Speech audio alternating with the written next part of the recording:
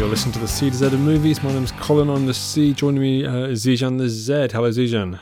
Hello. It feels like such a long time since we last spoke, but I guess it's because we recorded on Wednesday 2 weeks ago. So this is probably the longest we've gone between. It's the longest we've gone without talking to each other no, that's not true. For years, Zijan. That's definitely not true. It's not true because every now and again you like, no, I'm not doing this episode. Find someone else, and or sometimes I say, Zijan, I'm tired of talking to you. I'm going to find someone else. So yeah, that happens as well. Yes, bit of both.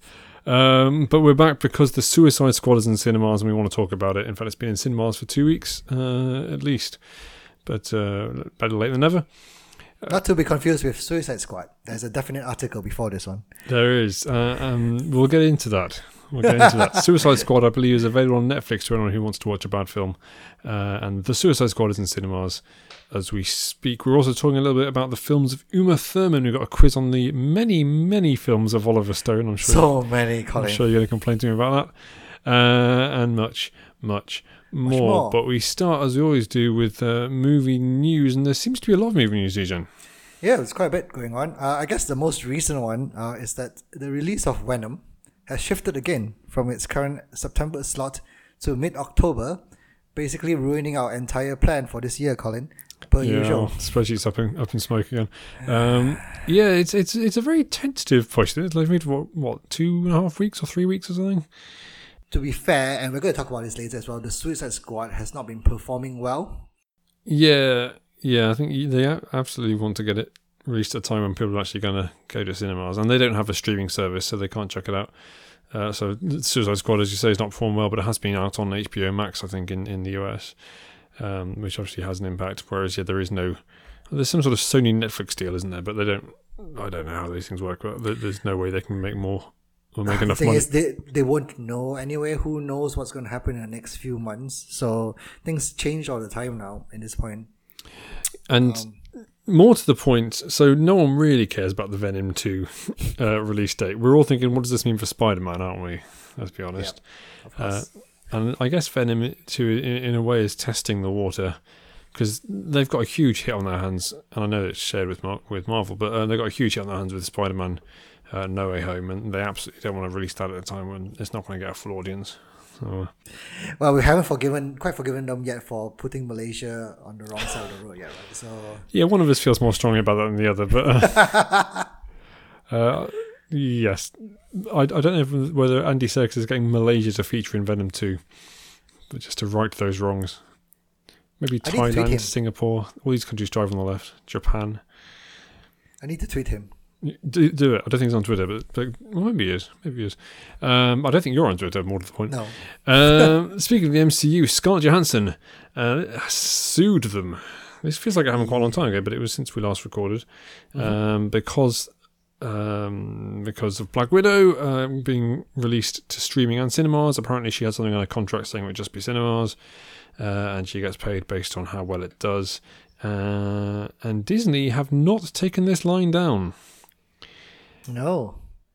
I quote, Zijan, from a Disney spokesperson who has spoken exclusively to the CZ movies and to every other outlet. There is no merit whatsoever to this filing. The lawsuit is especially sad and distressing in its callous disregard for the horrific and prolonged global effects of the COVID-19 pandemic. They then go ahead and reveal that she was paid $20 million for this film, which had not been public knowledge previously. This is a weird way to respond, isn't it? It really is. It's like they're trying to use the COVID excuse to renege on their contract which you've signed. I mean, like, imagine if your employer does that to you, Colin. Yeah, they're imagine like, if they do that. We're paying you more now because of COVID. Who was it did that? Some newspaper did that. They just gave everyone a 10% pay cut because of COVID, and then they got sued for it and they had to pay it all back. That's not my beloved employers, who are very nice.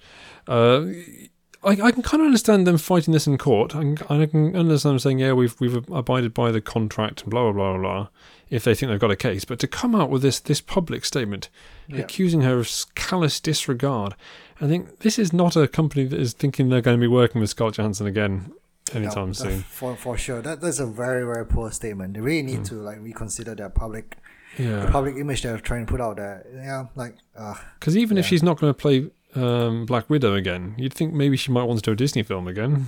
I've just watched this evening again We Bought a Zoo, a film that I love despite the fact that it is utterly average. That's a Disney film. she was in Jungle Book. She was in Jungle Book, another Disney film. She voiced Car, so She did. And you think, has she burnt the bridges? Apparently Kevin Feige is not happy with the Disney response at all, which is understandable. But we'll see how this one goes.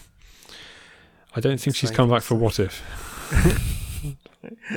I don't. Do they even get the real actors to voice the characters? And what if they don't? Right. The majority of them they do. Yeah. So it's going to be our last chance to hear Chadwick Boseman, for example. He's done it. So really? for anyone who doesn't know, What If is a new animated series that's coming out on Disney Plus, where it's a look at the Marvel universe, but if things work out differently. So we've just had an episode where Peggy Carter became Captain Carter, but it was voiced by Haley Atwell.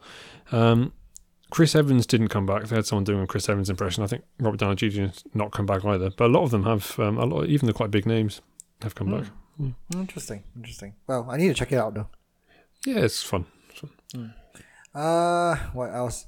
Speaking about voicing, Yeah. Idris Elba will be voicing Knuckles in Sonic the Hedgehog 2. Yes, he will. Yeah, Sonic the Hedgehog, the biggest film that came out last year in 2020. Is that 2020? All right. Yeah, Wow. it was, and it came out to surprising reviews. I think most people went in there looking to hate this film, and I think it only got mixed reviews. Yeah, Which is pretty decent for a video game film. yeah. I think we may have talked on the podcast. I was expecting it to be better than it was based on the reviews. It skews very young. I think it's definitely a kids. I mean, not than I was expecting, but it's very much a kids film with very little to entertain adults. I think. I don't know who Knuckles is. Knuckles is a red echidna. What's Is that? that how you pronounce that? Oh, Echidna. Yes. Okay. Yeah. Who is Sonic's frenemy in the video games. Right. Well, he was his nemesis in one of the first original video games, and then he became allies after a while. So yeah. I'm familiar with Tails. Yep. Is Tails going to be in this?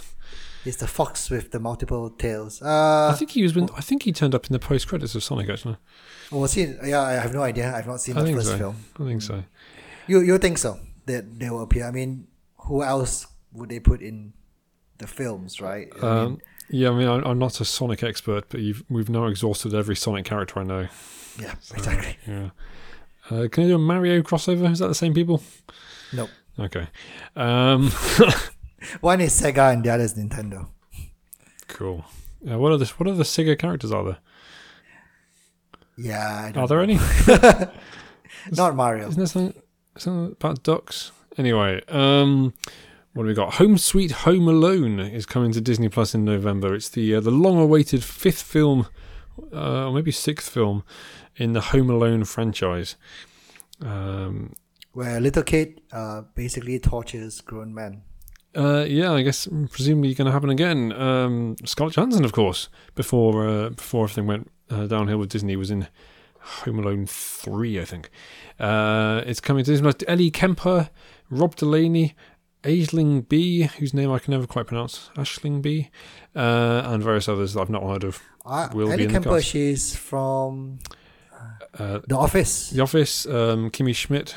Kimmy Schmidt, yeah. And no doubt other things, yes. The main kid is, I didn't bother writing down the name, to be honest.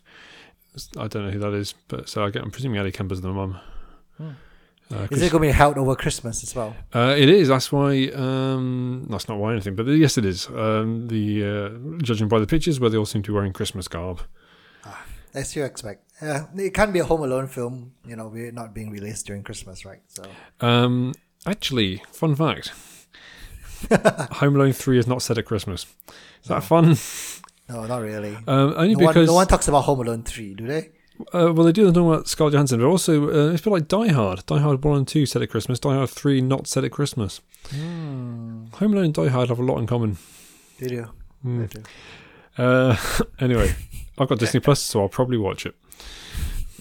The new Wes Anderson film. We've got a few more actors coming on board, apart from the usual Wes Anderson locals.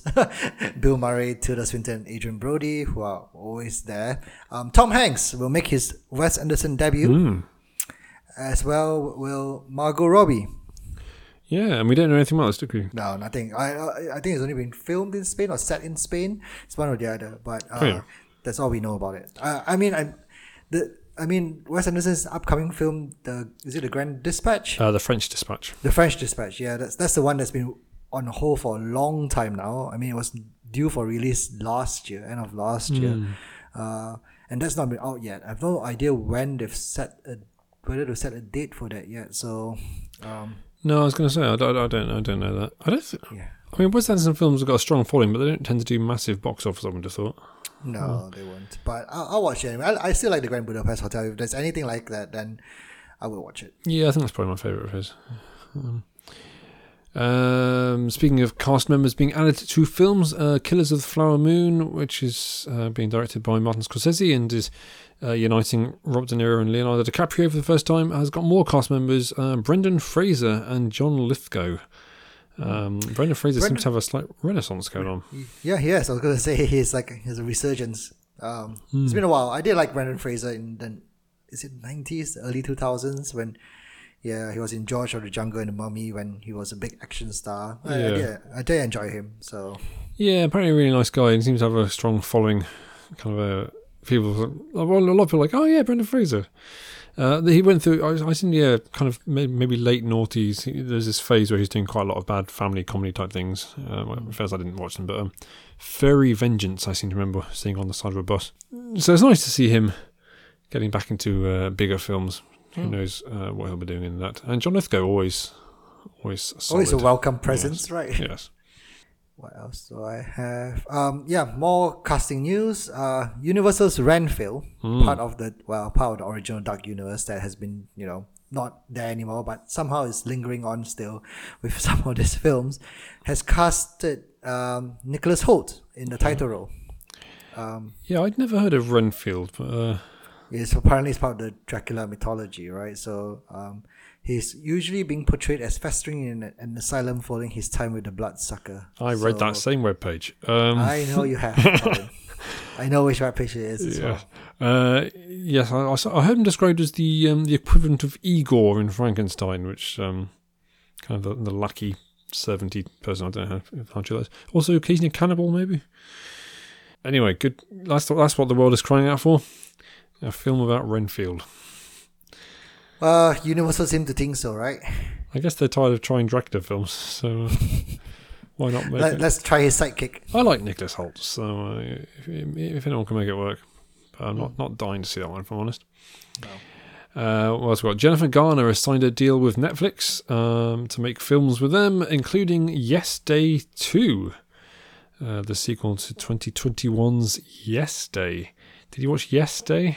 No. What is this? It's a family comedy. Oh yes, I've seen a trailer for it. The kid's like, "Hey, Mum and Dad, how come you always say no to stuff?" I'm like, "Right, for one day, we're going to say yes to everything." I watched it. It was fine. Reminiscent of the film Yes Man, starring Jim Carrey and Zooey Deschanel, which is better. And the book Yes Man by Danny Morrison, which is based, which is also better. But there you go. I guess the premise of this one will be you stop saying yes, now you got to say it again. Or maybe the kids will have to say yes to everything the parents want. Maybe they'll do it in France. Who knows? That's basically a Home Alone 2. There's your 3 options. Yeah, do it, switch it up, do it again, or do it somewhere else. Yep. Exactly. J.K. Simmons is in talks to return as Commissioner Gordon in Batgirl. Yes. To the surprise. Well, I was going to say the surprise of no one, but I think people are expecting this, right? I mean, he just only appeared in the Justice League. So you can't expect him to come. Presumably the adoptive father of Leslie Grace? Leslie Grace, I guess. Maybe. It could be. Well, Commissioner Gordon technically should be Barbara Gordon's father, but I've been reading in some places that in some versions of the comic, Barbara Gordon is the niece of Commissioner Gordon. Okay. So they could take that stance, maybe. Who knows? Yeah, always nice to see J.K. Simmons do his thing. I'd forgotten he turned up an episode of Parks and Rec. I've been rewatching Parks and Rec. Yes. I love him there. He was good in that. We're going to get a film about football, Zijan. It's called The Beautiful Game. It's about the homeless World Cup, I think. I think it's World Cup, some sort of tournament. Played by homeless people, homeless football teams. And Bill Nye and someone I've never heard of called Michael Ward will be starring in it. The history of football films, as we discovered last episode, you have watched many of them. Surprisingly many of them. Will you be watching this one? I've been watching a TV show about football as well. Are you watching Ted Lasso? I've been watching Ted Lasso, yes. I have also been watching Ted Lasso, and I've been maintaining a Twitter thread on all the mistakes they've made. Oh, really? About what? Oh, okay, I need... if only I had Twitter. If only on Twitter. For people who don't know, Ted Lasso is a TV series about an American football coach who comes over to coach a soccer team, as he calls it, over in England. Played by Jason Sudeikis. He was very good. I like Jason Sudeikis. They got 20 Emmy nominations. Did he? They did. Wow. Ted Lasso did. Good lord. The most nominations for any comedy series ever. I'm quite enjoying it, but it's not funny. I mean, there are bits which are funny. For a comedy series, like I say, it's quite heartwarming. It's nicely acted. There's good characters, but it's very rarely amusing. And also, in one scene, Jamie Tartt's undershirt is a different colour to his football shirt in clear contravention of the Premier League rules. That's just one of the things on my list, Sijan, of errors that show made. I was editing this podcast, cut this whole bit out. So yeah. You kind of did it if you want to. You're welcome to it. I could. Yeah. No, I'm okay. We've got a Blue Beetle. So. Oh, right. Blue Beetle is part of the DC universe superheroes, and one of the films that's coming out right now. And we've got Shoro Mari Duena, who is currently in Cobra Kai, which is a Karate Kid spin-off on Netflix right now. And he's lined up to play Jamie Reyes in Blue Beetle. So there we've finally got some... This is Sony, you say? No, this is DC. This is DC. So yeah, some actual major casting news because he's the titular character. Because they were going to team up with someone else at one point. Booster Gold. Yes. They were going to team up for a while. Something like Blue and Gold. Blue and Gold. I think that's what it's based on. Well, I think because I'm getting confused. I think Sony were going to do the same thing with Silver and Black, with Silver Saber and Black Cat. People clearly movie series like colours is what people like. Everyone loved Green Lantern. Let's do it. Lucy Boynton, who you'll know, Zijan, from the film Sing Street, where she plays the main female character, and Bohemian Rhapsody, where she plays the sometime love interest. Both good films. Of Freddie Mercury. And she's very good in Bohemian Rhapsody, I thought, particularly. Is going to be playing Marie Antoinette in a film. I can't remember the name of the film. I don't know if it's been named yet. But it's a biopic, right? I would imagine so. We haven't had a Marie Antoinette biopic since Kirsten Dunst played her for Sofia Coppola in the film Marie Antoinette. It's not a biopic of Marie Antoinette, I was reading. It's a biopic of Chevalier de Saint Georges. Oh, this is why I didn't bother writing it down, because it's French and stuff. Yeah. You're afraid that your pronunciation would insult the French? No, I love insulting the French. I just didn't bother writing it down. Marie Antoinette was from Austria, though. Fun fact. But yeah, this guy, Chevalier de Saint Georges, had a falling out with Marie Antoinette and her court, which led to his untimely downfall, basically. So that's where she comes into play. There you go. Well, good for her. I wonder if she'll be playing it French.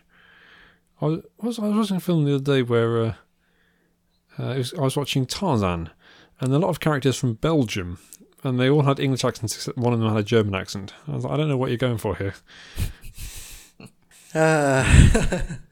Well, it's the only film I've ever seen where the Belgians are the bad guys. All Europe is the same. Wow. And if I said the same thing, anyway. Well, you can't, can you? I can't, and I won't. Do you want to put off our one single Asian listener? Who is our? Which is my brother, by the way. I was going to say, I don't know who our Asian listener is. I'm sure we have many listeners across the fine continent of Asia.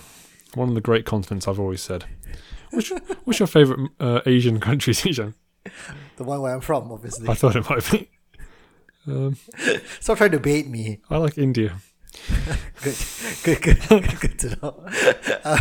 My last bit of news is that there's the new Haunted Mansion movie coming out, by Right. Disney, obviously. That's based on a ride or something, is it? Yep, and Eddie Murphy was in the original film like 10 years ago, 20 years ago, a long time ago. So Tiffany Haddish and Lakeith Stanfield are in talks now for the new Haunted Mansion movie. They're too good to do that, surely. Disney has a lot of money. They do have a lot of money. I'm not sure. We may have covered this before, but I saw a trailer the other day for He's All That. I can't remember whether we mentioned this was happening. Did you know there's going to be a gender swap film of He's All That? No, I did not know until the same trailer popped on my YouTube amazing. recommended. It's amazing.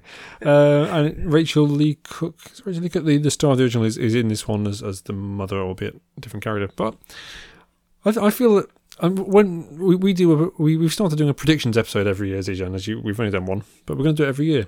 I'm already thinking up the gender swapped films we might get. Fine, I don't know anything about Haunted Mansion. But it sounds like they're gender swapping it when he said Tiffany Haddish, and then it sounded like they weren't when he said Lakeith Stanfield, so who knows. All I've got left is that Rob Lowe is going to star in a film called Dog Gone for Netflix, which is about a father and son finding their dog that has gone. Fighting a dog or finding a dog? Finding. But I don't know what's going on when they find it. Maybe they'll fight it at that point. Maybe they'll find it. Maybe it's a kind of a tale of revenge and he's tracking down a dog that wronged him. I don't know. Maybe. You Europeans are so difficult to understand sometimes. I can only apologise. That's it. We move on to our next segment, to C or Not to Z, where we talk about films that we have recently seen and tell you, the listener, whether you should see them or not Z them. Zijan, have you been watching any European films?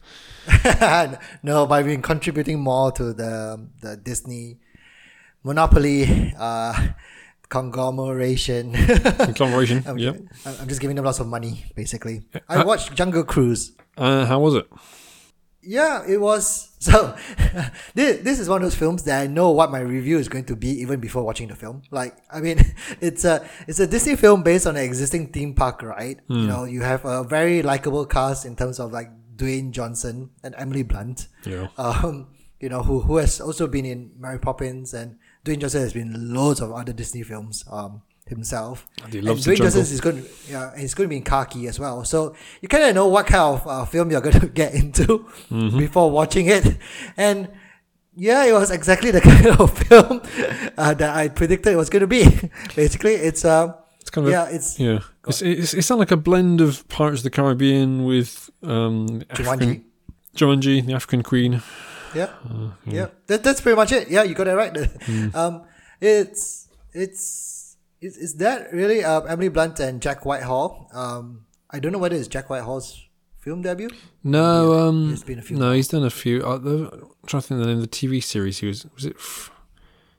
was this thing where he was a teacher and they had a spin-off film for that, but I think he's done bits and pieces. Yeah. Okay.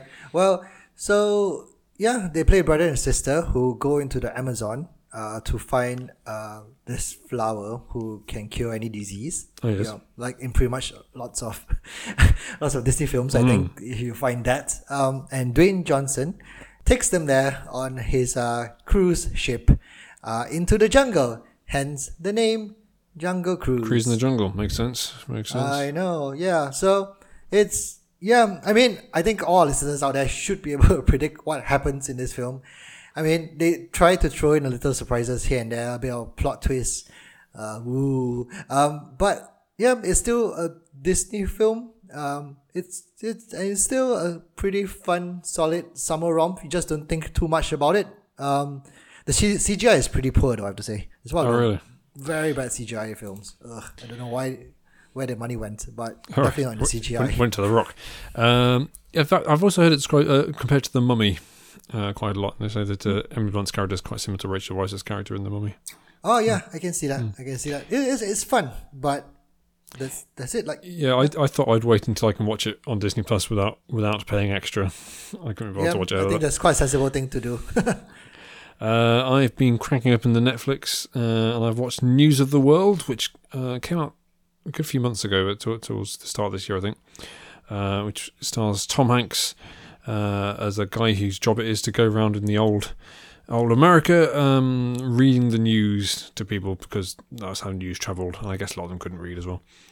And he comes across I think a Caucasian girl who has been taken in by Native Americans, and she's abandoned, and he's like, right, I'm going to take you home. Directed by Paul Greengrass, who's known for some of the Bourne films, and previously worked with Tom Hanks in Captain Phillips, which is very good and very dramatic. I found it really boring, which I kind of thought I might from the trailer, but I thought, I'll give it a go. And it's very, very slow paced. Very little happens. I have a fairly low tolerance for kind of period. I don't want to say kind of like a Western, I suppose, in many ways. But so I wasn't massively looking forward to it. But I thought I'll give it a try, and it's free. But no, don't bother. It's dull. I find Tom Hanks sometimes very, very compelling, like in the film Castaways, even, and sometimes not, like in this film. So yeah. Want to miss on it? Lots of hits and misses. Lots of hits and misses for Tom Hanks recently, I think. Yeah, I'm trying to think of things like was it The Papers? Was pretty dull. The Post? You didn't like The Post? That's what I meant. Not The Papers. The Post. Even Bridge of Spies was a little bit dull. Obviously by Spielberg. And speaking of which, another film I've watched is the film Munich. Steven Spielberg, which came out probably about 15 years ago, maybe. Is it because of the Olympics that you watched it? It's probably because of the Olympics that it came back onto Netflix, I guess. I added it to my list years ago, and then it gone off Netflix, and then it came back on again. So if anyone doesn't know, it's, as Zijan so rightly says, it kicks off in the Olympics where various Israeli athletes are taken hostage and then killed. And then this is the story of Israeli Secret Services, including Eric Bana, tracking down and killing these terrorists one by one. It's quite a long film, 2 hours 44, I think. Wow. It's also not great. I mean, I was reading some. I think it got some really rave reviews and some not so much. And I found it a little bit, again, a little bit dull, a little bit plodding, because it really does go through killing them one by one, and you think, I don't really need to go see you do all this. These group of people kind of go to a place, plan to kill a guy, then they kill him, and then they go to the next place and they plan to kill a guy, and the things go wrong along the way, and blah blah blah. And it gets more interesting, I think, towards the end, where they go more into the moral quandary of what they're doing, and should they be carrying out assassinations effectively outside international law? And so there are some interesting elements like that, but I think it could have been a lot tighter. And to be honest, it didn't really feel like it got under the skin of a lot of the characters. I didn't feel like I knew loads about Eric Bana's character by the end, and so. So you watched 2 long films on Netflix, and they're both two long, not that good films on Netflix. I have watched over 200 films so far this year, Susan. Wow, I think you should watch Jungle Cruise then. I will, but before the end of the year. Yeah, every now and again you want a bit of a romp, yes, exactly. a nice fun romp to think too hard about. But I thought since this is a weighty podcast of serious thought, really? Tijan, I thought I would bring in 2 of the more somber films that I've seen. Speaking of somber films, The Suicide Squad. With a definite article. Now with a definite article. Indeed, with the definite article. Coming, probably about 5 years or so after Suicide Squad. Yeah. Which was David Ayer, theoretically, albeit he has been very open ever since that they took it away from him and did what they liked with it. So it's not really his film at all. And was not a good film. James Gunn is taking control, Zijan. Tell us more. Yes. Like the original film, and if you've not seen the original film, you may want to listen to our podcast, which we've done on a while back. We've had this podcast for a long time as well. Did we do Suicide Squad? I'm pretty certain we've not been doing this for 5 years. 100%. I'm 100% sure we did, because I remember complaining about it a lot. How long have we been doing this podcast for? We are old, Colin. We are as old as the Suicide Squad, this podcast. Yeah. Older. The first episode we did was Captain America Civil War, which was in 2016. Yeah, we've been doing this 5 years. There you go. Goodness me. So just like the original Suicide Squad, this features an ensemble cast. It's supposed to be a standalone sequel to Suicide Squad, so you do see some familiar faces from the first one, if you've seen that. So we have Margot Robbie back reprising Harley Quinn, who you may have seen her in Birds of Prey as well. Which you can also listen to our episode on Birds of Prey, where I hated that film. So did I. Yes. and Jay Courtney, who's here to reprise Boomerang, Yes. as well as Viola Davis as Amanda Waller. I think there's Rick Flag as well, who came back. Joel Kinnaman as Rick Flag, yeah. I don't think you need to have seen Suicide Squad to understand this film. They Nope. do a good job of explaining what's going on, and it's quite different tonally. I think it might even confuse you if you watched the first one recently, because it's not clear whether it is in the same continuity or not. And there's no references to anything that's happened in that film, are there? There's no. No, I think they want to put their first film away, as far away as possible from this. Yeah, and as you hinted at before, this is not done very well at the box office, partly because of the pandemic, but also partly, I think, because people thought, well, Suicide Squad is rubbish, why would I go and see another one? That's true. That's true. They really have very little in common creatively in terms of the personnel. Like James Gunn didn't. I imagine he didn't laboriously study the first one to see what he could do with it. No, that's for sure. That's for sure. There's definitely a James Gunn touch to this film. You can definitely tell it's a James Gunn film. Just a quick overview on the plot anyway. So the task force, the Suicide Squad, is, for those who do not know and who needs to know, this is a DC comic book film. I'm sorry I didn't mention this earlier, but you should be able to guess it. It's a DC comic book film where a bunch of criminals basically are hired by, I don't know, the Secret Service, or some secret organization. Whoever Amanda Waller works for. Yeah. Whoever Amanda Waller works for, to basically do stuff for her. And most of them have a collar around their necks, which if they try to betray the objective, there's a bomb in the back of their necks. They'll explode and killing them. It's not a collar, is it? Isn't it just inserted into their brain? Oh yeah, it is inserted in their brain. Yeah, I don't know why I got the idea of a collar, but yeah, it's inserted in their brain, and hence why it's called Suicide Squad, because most of the missions they go on, they inadvertently die in it. Who can forget the great Will Smith line from the first film? What are we? Some kind of Suicide Squad? Who can forget the great Slipknot in the first film, Suicide Squad? Who. Yeah, no one remembers him because he died. He died very quickly. But there were only two Suicide Squad deaths, I think, in the first film. Slipknot and I think El Diablo died as well. Yes. There are a lot more deaths in this one. So we're going to be doing non-spoilers and then spoilers. It might be difficult to talk too much about this film in the non-spoilers, just because by the very fact we're talking about certain characters, you can tell they're not dead. But we'll do our best. We'll try. I mean, before this film came out, I mean, both you and I were talking about which character would die first in this film, right? Oh yeah, we had a little bet going on, didn't we? We had a little bet. Do you remember what we said? No. No, I don't remember either. So I was right. I think we can both agree on that. Do you know who died? Do you remember who died first, though, in this film? Exactly. Yes. Yes, I do. We'll talk about that later. But You see, as you can see, it's hard to not spoil this, because even in the first 5 minutes of the film, some people have already died. So, yeah. So let's talk about the overall tone. So it's a R-rated film for our friends in America, and I guess it's probably a 15 over here. It is a 15 over here. There's a lot of death, as we've said, and it's quite graphic death. I mean, it's not 18, but it's bloody. It's quite over the top. There's a lot of swearing. It definitely earns its rating. It's also, I think, very funny. There's some very funny, I agree. Very funny characters. Funnier than Ted Lasso, some people are saying. By some people, you mean you? Just me, and that's just so I can't cut out that Ted Lasso reference earlier. I just wanted to make sure that it's incorporated deep in this podcast.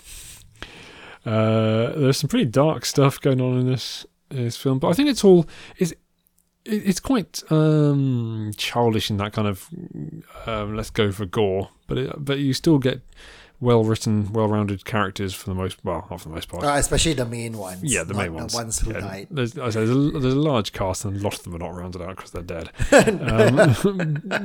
the ones who are, yes, yeah.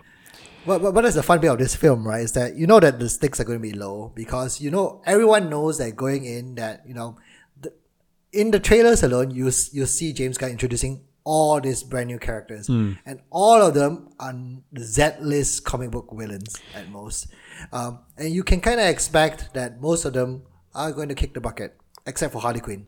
Everyone will kick the bucket. Yeah, I think there's no way that. Well, they're probably so. I mean, even Harley Quinn. I mean, let's be honest, she's not dead in this. But when you're watching it, you think, well, maybe they'll kill her off. She's done 3 of these. Maybe she's tired of it. I feel that she wants to do a lot more of these. In fairness, yeah, and I think she's the most liked character from the first film as well. Is she? Yeah, I'm pretty sure. Okay. I know you don't like Harley Quinn as a character, but I don't. Captain Boomerang was my favorite character from the first film. I thought he was great. It was nice to see him back again. But yeah, you're right. They are Z-list. It's not like they're killing off Batman or anything. No, for sure. I think even the tagline in this film is "Don't get attached." But it's a nice, fun, colourful cast. It's a nice range of powers. Some of which are hilariously rubbish, and some of which are pretty good. I think by taking that, because the first Suicide Squad, although I guess it had funny moments, or at least tried to, it took itself very seriously a lot of the time. I know it was kind of bright kind of stuff, but I think this is part of this problem was the massive tonal mismatch. But then it's like, yeah, in this one you've got, I'm trying to think what I can do without spoiling stuff. Polka Dot Man, I think you see in the trailers, who's a guy who's just covered in polka dots. I mean, that's just funny. That's not a guy taking himself too seriously, or at least a film not taking itself too seriously. You got Ratcatcher 2, which is funny enough. You got Nathan Fillion has never played a serious character in his life. It's a whole range of stuff. Peacemaker wearing a costume that looks exactly like the comics, which is done. Yeah, just go for it, right? Why not? Like I think that one of the best things about like making a film like this is that you can just do whatever you want with it. Like there's no need to like as you say about the tagline, right? Don't stay attached. You just don't need to be attached to anyone in this film. Like they can do whatever they want with it. There's no need for continuity. I think any director would be willing to just jump into this if they want to do like a fun comic book film without having to tie any loose ends, etc. This is the one to be. And James Gunn particularly requested to do the Suicide Squad, and I think they've learnt their lesson from taking so much power away from David Ayer previously, who directed the previous one, I say, and they just he had completely free reign. It seems we've got King Shark as voiced by Sylvester Stallone, which was nice to hear. I thought he was very good. He was quite funny. He was very funny, actually. Yeah, because I've seen him in the Flash TV series where he's quite scary, and this he's just a big, dumb shark. Quite Hulk-like in some ways, in terms of intelligence. Not more with dumber rage. than that, yeah. Yeah. Bloodsport, played by Idris Elba, who until quite late in proceedings, I think was going to be taking on Will Smith's character, Deadshot, from the first film, and they decided not to do that in case Will Smith wanted to come back at any point. Will Will Smith come back to this? I doubt so. I mean, this one's been received well, but I don't see him coming back to do an ensemble. I mean, Deadshot is definitely a much, much bigger character than Bloodsport. Honestly, I didn't know there was a villain called Bloodsport until the Suicide Squad came out. So, yeah. Yeah, I think so. It was going to be Idris Elba just recast as that role, and I think, well, why not just? And then they just found someone else who had similar characteristics, because it's a very similar. And it's like even his motivation to look after his daughter is exactly the same as Deadshot in the first film. Yep, exactly. You know what I liked was the lack of occult in this, and you may remember for the first film I was very wary about going into it just because I don't like occultish films, and there was so much Enchantress and El Diablo. Yeah, and there was so much stuff about demons and all things and pentagram and all this stuff, and you think that doesn't need it. And this was the exact opposite. Everything was bright and crazy and stuff, and yeah. Well, you know who shouldn't watch this film? Those people who do not like giant invertebrates. Okay. That was in the trailer as well. Yes. Yeah. For those who do not know, Starro. So in the comic books, there's this giant starfish, which is an alien from outer space. Are there people who are scared of starfish? I have no idea. Okay, if there are. If there are, this is one you should avoid. Yeah. In the comic book, Starro is this giant starfish from outer space who comes to Earth and releases lots of tiny starfish when attached to your head will control you. They might control you, basically. A very early Justice League villain, I think. Starro. He does make an appearance back sometimes, but yeah, he's not really a big player. Yeah, I must admit, I had assumed from the trailers that he would be a kind of a minor villain, a bit like the Guardians of the Galaxy Volume 2, where all the trailers showed them fighting this monster that was only in the opening 10 minutes. I thought it would be the same thing here, but Starro is the main villain. Is that a spoiler? I don't know. Who knows at this point now? But the main plot of the story is that this task force has sent to destroy evidence of this giant alien Starro. That's how the story begins, really. And they go off to an island to do it. I think we're getting probably towards the end of non-spoilers. I would say Margot Robbie, I think this was her best performance as Harley Quinn. I found her incredibly annoying in previous ones. And I, as we've talked about many times, I didn't like this characterization of she's been tortured to insanity, but isn't it sexy? And I didn't like the characterization from Birds of Prey of it's all female empowerment that she's killing people. This was a different tack. She enjoyed being in the team. She was still chaotic. Yeah, that's probably good way of putting it. One thing I would say, sorry, before we do spoilers, these villains weren't very villainous, were they? In what sense? In that a lot of them were more kind of heroes than they were villains. I mean, by the end of the film, or well, by the end of the film, but also like a lot of them, I couldn't tell you what crimes they had done or why they were in prison in the first place, and they didn't seem, say, immoral. Even I mean, a lot of them, you got the sense that they probably killed. Well, I don't know if they killed. If they probably killed people who were bad, or they probably stole to feed themselves, or whatever it was. It felt more like a group of heroes banding together rather than a group of villains learning to become good. I get that. I get that point. Like, I mean, I know they mentioned in the beginning and in the trailers where the blood spot put Superman in a coma, didn't he? With a kryptonite bullet. Right. Yeah. That's probably his villainous take. But I do agree with you in the sense that they don't come across as villains initially. They just a bunch of random people just put together. Apart from Peacemaker, maybe probably even including Peacemaker, they all seem about as villainous as Batman. Who could easily have ended up on this team if he'd been put in prison for some of his many crimes. I like this film, Zijan. I like this a lot. I have ordered so many Funko Pops really? from this film. You see, they know their clientele, Colin. Funko Pops. This is why they got such a large cast. Of course. Just to take my money. All of them. Did you? Oh, wow. Nice. I've got, how many have I got coming? 1, 2, 3, 4, 5, 6, 7, 8, 9. Jeez. Yeah. Oh, where are you going to put all of them? In your new patio?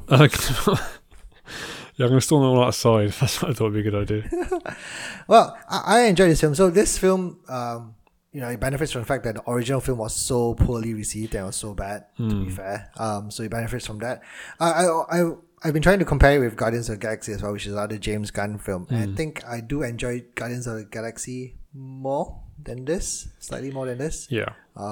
It's just more fun, I think. I think the music choices that James Gunn made in Guardians of the Galaxy makes more sense than they do here. Yeah. I also agree. I think one of the strengths of this film is that death is around every corner, so you never know who's going to die. Yep. But that's also a weakness for character development because you never know who's going to die. Why do you need to care? Why do you need to care about these characters? Yeah. And since we're in spoilers now, spoilers. I mean, there are. So things like even like Polka Dot Man, I started caring about Polka Dot Man, and then he got killed.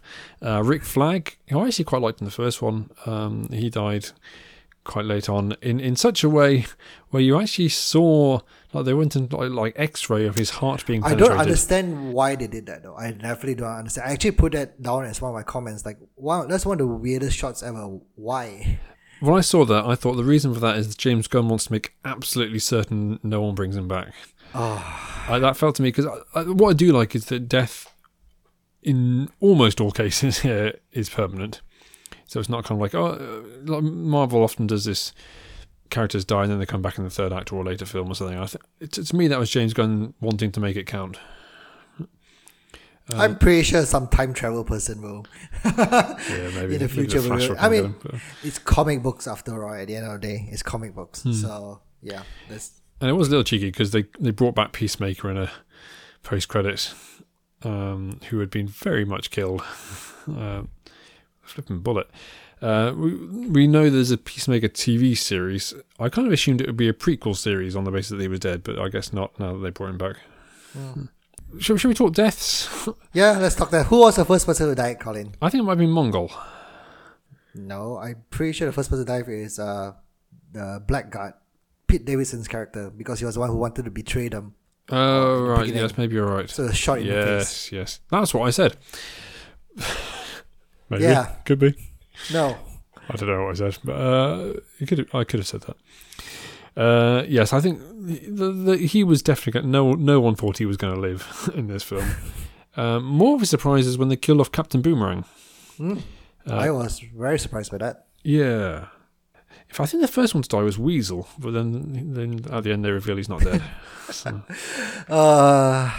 Weasel, he's just like a dog and a pug who's quite useless. It's quite funny. It's one of the funniest things there in this film. So that might have been the darkest part of the film, where they just in a throwaway line is like, he's killed 27 children. Like, oh, okay, that kind of film, is it? All right. Yeah. But he can't swim. He can't. That was very funny. Just like, did anyone check to see if this guy can swim? It's like Bloodsport having a rat phobia and being teamed up with someone whose thing is that they can communicate with rats. You think someone should have checked this. But yes, it was a shame to see Captain Boomerang go, but it was a good way of raising the stakes, I think, to say, hey, this character, I'd say probably one of the more liked characters from the previous one. Yeah, right, that's true. gone. That's very true. And killed in such a way that definitely dead. Like torn to pieces by a helicopter, wasn't it? Yep, for sure. That was quite permanent to me. TDK I enjoyed. Nathan Fillion playing the detachable kid, otherwise known I think as Arm Fall Off Boy. Yep, whose arms fall off and just do their own thing apparently. But his power is he can detach his arms and they can just float through the air. But he was just like punching these people, and they're like, "What are you doing?" It's not even punching them, just like slapping them to a certain extent. It was quite funny. Yeah, it was basically a minor inconvenience, and seeing what killed. I didn't expect him to last long. What other deaths did we have? I feel the most... Mongol at the beginning, Javelin at the beginning as well, who gave Harley Quinn his javelin. Yes, I think if you've seen the trailers where she was holding a javelin, you could probably work out that one. Yep, that comes from him. I've not heard of any of these characters before. And I read quite a lot of comic books. I think those are what's the name of the guy who tried to run away? To swim away at the beginning. Oh, yeah, of course, Savant. So we played by Michael Rooker. So the film starts off by we see Savant in a prison cell throwing a ball around and killing a bird, and it's kind of almost a POV from him. And then he's the one who has the bomb blown up in his head. Yeah. So someone needs to have their bomb blown up in their head, right? Slipknot style. Yeah. Yeah, Slipknot style. Yeah. So my favourite death though. Okay, I can't believe you're saying this, Colin. I know. It's probably Milton. Do you remember Milton? Which is Milton? Oh, poor Milton. Poor Milton. So Milton, I think, was driving the bus or something, or driving and he follows the rest, the surviving members of the group. This is towards the end, into the building where they're all going to fight Starro and stuff. And he gets killed, and then Polka Dot Man is like, "Oh, we lost Milton," and does a little speech, and no one else can remember who Milton was. And it's like, why was he here? What was Milton gonna do? He's just a bus driver. That's a very good point. No, he was just following them around for no reason. Yes, that was very funny. I like that bit. I think not only that the good guys have like surprising deaths or lots of deaths, even the bad guys do. Like I thought who was going to be the main baddie, the Silvio guy, was killed very quickly in the middle. The serial after having Silvio after romancing Harley Quinn. Yes, he kills him out of nowhere and is like, I know, I've been through this before. I'm going to kill you before. I like that though, cause there's no like even the main baddies, they're like, yep, we'll just get rid of them. Yeah, Vito Capaldi turned out to be one of the main baddies. So the plot of this, they've gone to kill Star, and then it turned out that the real mission was to destroy any evidence that the US had been supporting the development of Starro and the deaths of many people, which I thought was incredibly political for a film like this. It's not the kind. Usually, your superhero politics are all metaphors, and Dark Knight is a post 9/11 metaphor, and Civil War is quite metaphorical. But this is straight up US foreign policy plotline. If it reminds me of things like Guantanamo Bay, this is edgy in a very different way. This isn't kind of blowing up someone's face kind of way. This is let's alienate half our audience kind of way. I'm sure like Americans are used to this anyway. So another continent bites the dust, and you're taking them down left, right, and centre. One by one. Wow. Take that, Antarctica. There were some very gruesome scenes in the laboratory, I have to say, though. It's some body horror which are quite bad down there. Yes, no, I wasn't always focusing heavily on the screen, I must admit. Some pretty nasty bits. Because the little starfish things, they don't just suck onto your face. They're like basically just, they got fangs and grips and go straight into your brain, and it's pretty nasty. And that's it, you basically just die in an instant. Although I find it quite funny that the Suicide Squad can just deflect from them by just covering their face. I was just wondering, why don't any more people just do that? Why is no one else? And some of them have got like proper helmets. So like Bloodsport and Ratcatcher 2 have got helmets. So I can understand that, but some and of them are just like hold a hat in front of their face. and just swatting them away. Like, why don't more people just do that? No one else thought to swat them away. Yeah. So we have the grand finale where the big starry thing, despite bullets just pinging off his eye, it turns out the javelin can penetrate the eye. So we got a really disgusting scene where Harley Quinn, who obviously is the big name here, has to be the person who takes decisive action, pierces the eye, ends up in the eye, and then every rat on the island chews into pieces from the inside. Yeah, that's quite a horrible way to die. That's a horrible, horrible way to die. It's probably the worst way a villain has ever met their end in a comic book film. But I found myself surprisingly moved, and it was very obviously what they're going for is quite manipulative, I suppose, but quite moved by the story of Ratcatcher 2, and you get these flashbacks of her and her dad, who was a heroin addict, as played by Taika Waititi. I found that quite a moving plotline, which Ratcatcher 2, I don't think any of us had down as one of the main characters in this. But turned out to be. Rats. I'm not too bothered by rats, to be honest. I'll tell you what, another funny scene we didn't talk about, and again, very dark. So when they're making their way onto the island, Idris Elba's character, Bloodsport, and John Cena's character, Peacemaker, basically have a competition to see how many people they can kill. Mm-hmm. And they're killing all these baddies. And they get there, and it turns out they weren't baddies. They've accidentally killed the entire force of the troops. The rebellion? The resistance? The resistance. They've accidentally killed them all. Which, Alice Braga, whatever her character's called, seems to get over fairly quickly. I know, right? I put this as a comment as well. Like, if I were the leader of the resistance and you pretty much killed up all my people, I'm pretty sure I would react like, okay, that's cool. Let's move on then. She's been in New Mutants. She's been through worse situations than this. I didn't mind that. You've got some more cameos here, Jan. We've got Calendar Man, as played by Sean Gunn, when he's not playing Weasel. Calendar Man? Who's Calendar Man? He's a classic Batman villain, but he appeared for like a second in the background of one shot, but he's got the months of the year written on his forehead. Oh, which nice. I didn't even notice he had that written, to be honest, but I only saw that afterwards. But yeah, Sean Gunn always gets a little gig. Of course, we know him best from Gilmore Girls. Yes. And Pom Klementieff turned up briefly. Which I must admit, I saw it and thought, was that Pom Klementieff? I know this. Who did she play? Someone dancing in a club. I don't think she even has a line. Oh, yes. Now that makes so much sense now. I looked and I thought, is that her? And then nothing happened with her. And I thought, I guess not. And then I read somewhere else that it was. I guess she just did it as a favour to James Gunn or something. But why not? Making a cameo there, why not? Why not indeed? Why not indeed? What did you think about Harley Quinn? We've talked about her briefly in this. Did you like her in this? No, I have no issues with Harley Quinn in the previous films. Fair enough. I just always think, what must her parents think? I don't think you should look at it that way. That's a bit too deep for this comic book film. I like Harley Quinn because she's fun and chaotic. That's why I like her. But she trained to be a psychotherapist, you know? She had a promising career. No one cares about the backstory, Colin. But she had quite a lot of solo stuff doing this film. She was off doing her own mission at times. Did you like the Polka Dot Man's issues with his mum? No, I didn't actually. Me neither. No.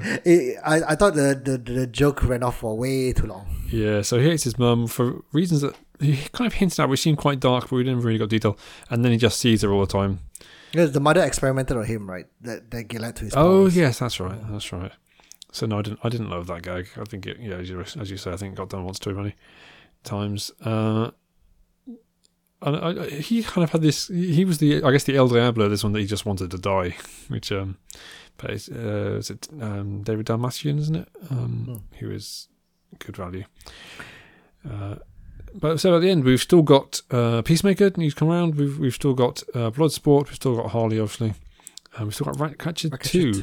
And King Shark. And King Shark survived despite being Some riddled reason. with bullets. I guess he's more powerful in that way.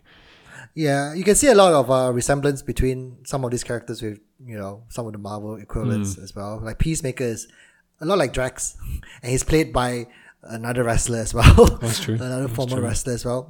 A lot of the comments they make is very similar to what I would think Drax would say in that kind of situation.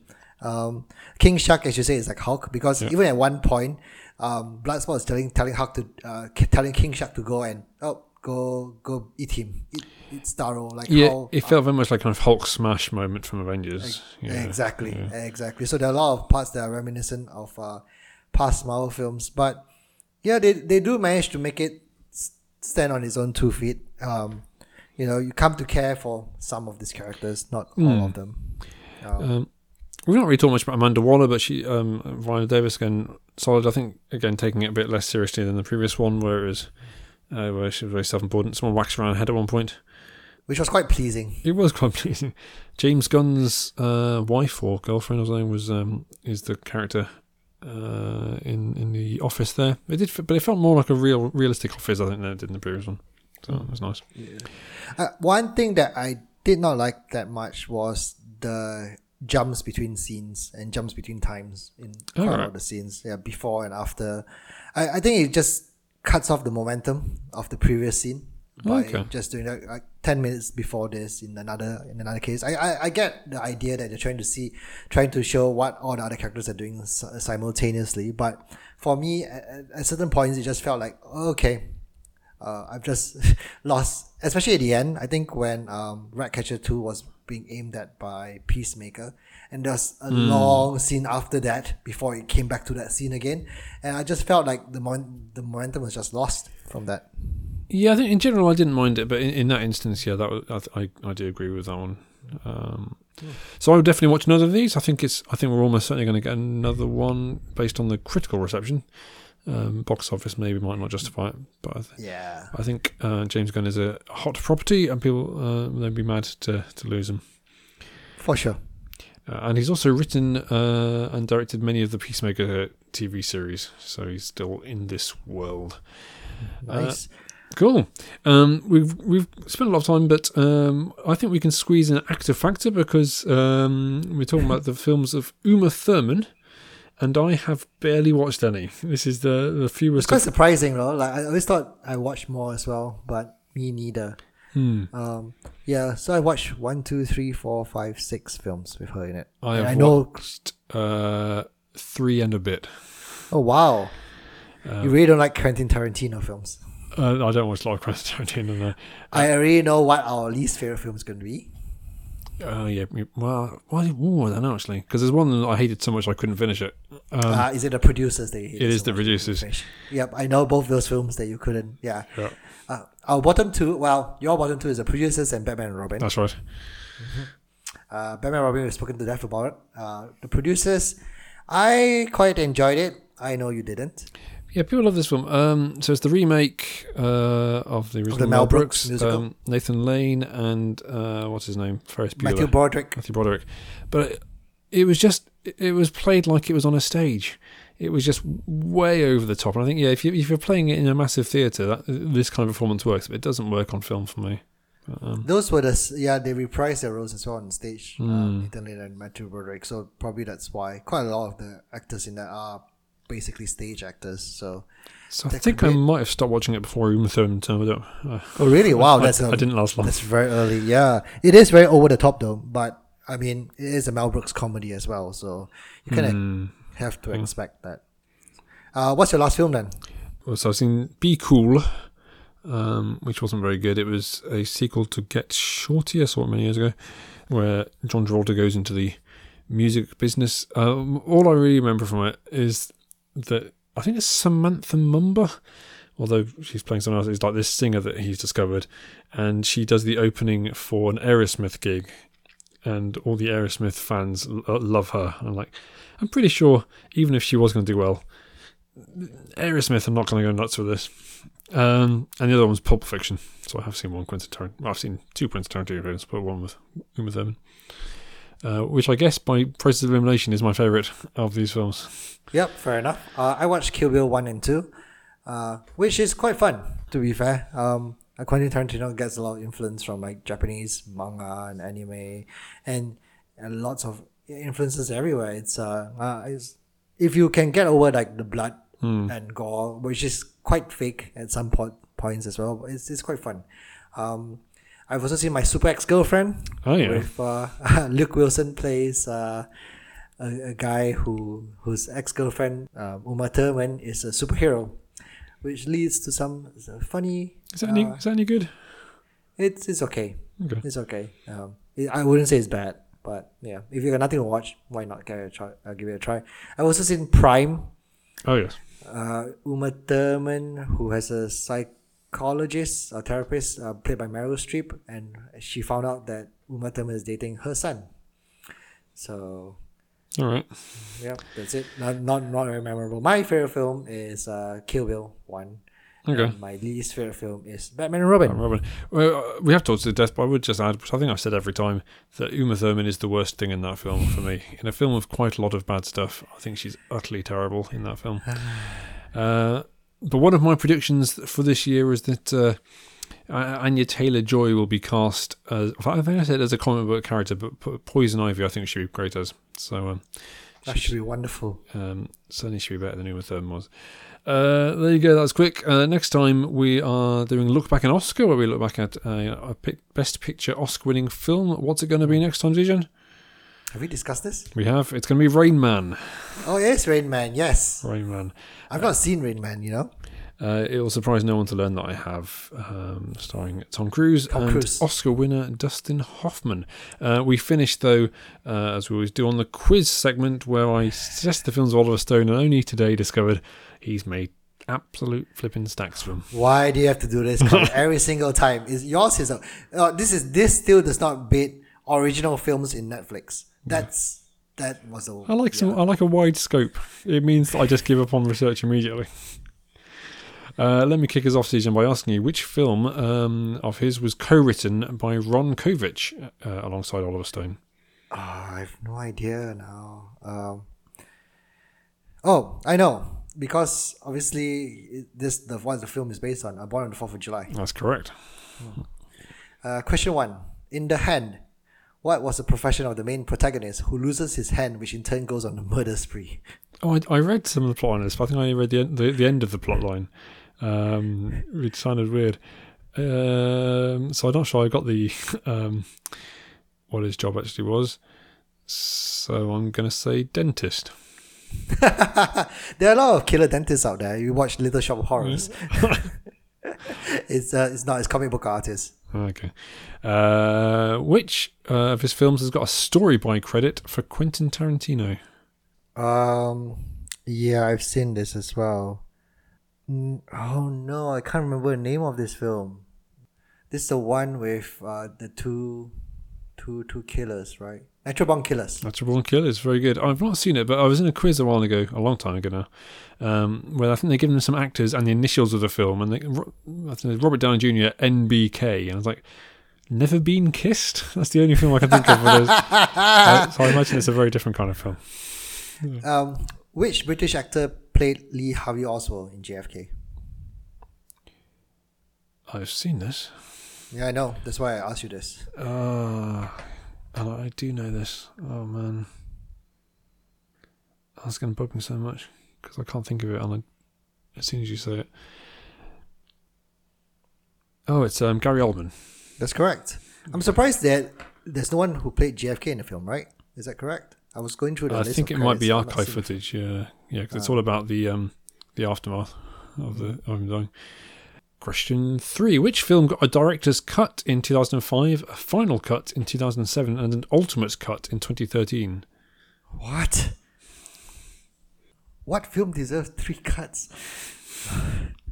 I've definitely not watched this. That was in addition to its regular cut. It has to be either Platoon or Wall Street, I have to say. Give me a second. It can't be... I don't think it's Platoon, right? Like, we've not watched Platoon before, have we? For Look Back at Oscar. There you Colin. I don't think so. I have seen it, but I don't think... I'm going to go for Wall Street, Colin. Go on. No, the other reason you do lots of cuts is if people keep not watching it. And the answer is Alexander.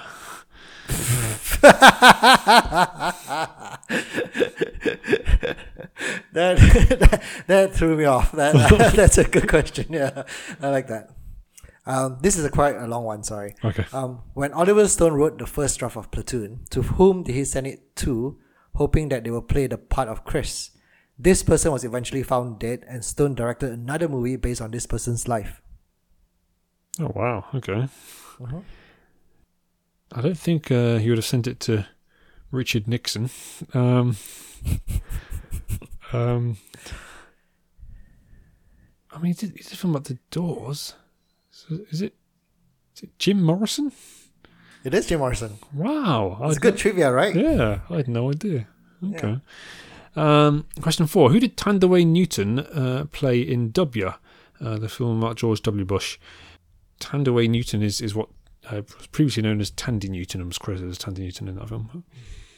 Is it Condoleezza Rice? It is Condoleezza Rice. Nice. That was really me testing your knowledge of the Bush administration. Rather Yeah, than you definitely did. Unlucky for you, I recently watched Only Connect, where Condoleezza Rice was the answers. Question 4. Which 3 acting brothers appear in Born on the 4th of July, although they do not share any screen time? You can give me a last name. Yeah, again, I have seen this. I know there's Tom Cruise in it. Yeah, exactly. I don't think it's the Cruise brothers. My best guess is the Baldwin brothers. That's correct. The Baldwin brothers are there. I know that Alex Baldwin's done a few films from. 3-all going into the last question, or the last question each. Question 5 for you. According to Gordon Gekko in the film Wall Street, what is for wimps? I've not seen Wall Street. I know the other quote because I just read it as well. Yeah, no, this is quite a famous quote. Probably not as famous as greed, for lack of a better word, is good. Yeah. Greed is good, but still pretty famous. Well, can you repeat the quote again? What is for wimps? No. Losing.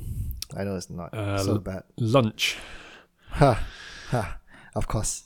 And my last question for you, Colin, if you get this, you win this quiz.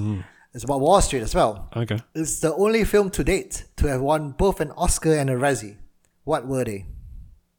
It's the only film to win an Oscar and a Razzie? Yep. What, for the same thing or just in general? In general. I've Googled it. Is it really? Wow. Yeah. I think the Oscar was for Best Actor for Michael Douglas. Mm-hmm. The Razzie, this could be a personal view, but I would give it to as a Best Supporting Actress for Daryl Hannah. Yep, you're correct. Worst Supporting Actress for She Daryl was Hannah. rubbish. Awesome. Well, I came back from 2 down to win that one. Thank you, Zijan, for asking almost exclusively about films I've seen. That was very good of you. I know, and you've asked none of them because I've not seen any of his films. Have you not? Oh, well. We've gone way over time. I'm going to edit this down. What are we quizzing on next time, Zijan? I don't know where we've done this, but the films of Tom Hooper. I don't know. It doesn't ring a bell, so let's do that. And what is our main topic for next time? Free Guy, which we are 2 weeks late. It's out today as well. It's our new thing as being 2 weeks late. That's but we will see you then. Bye.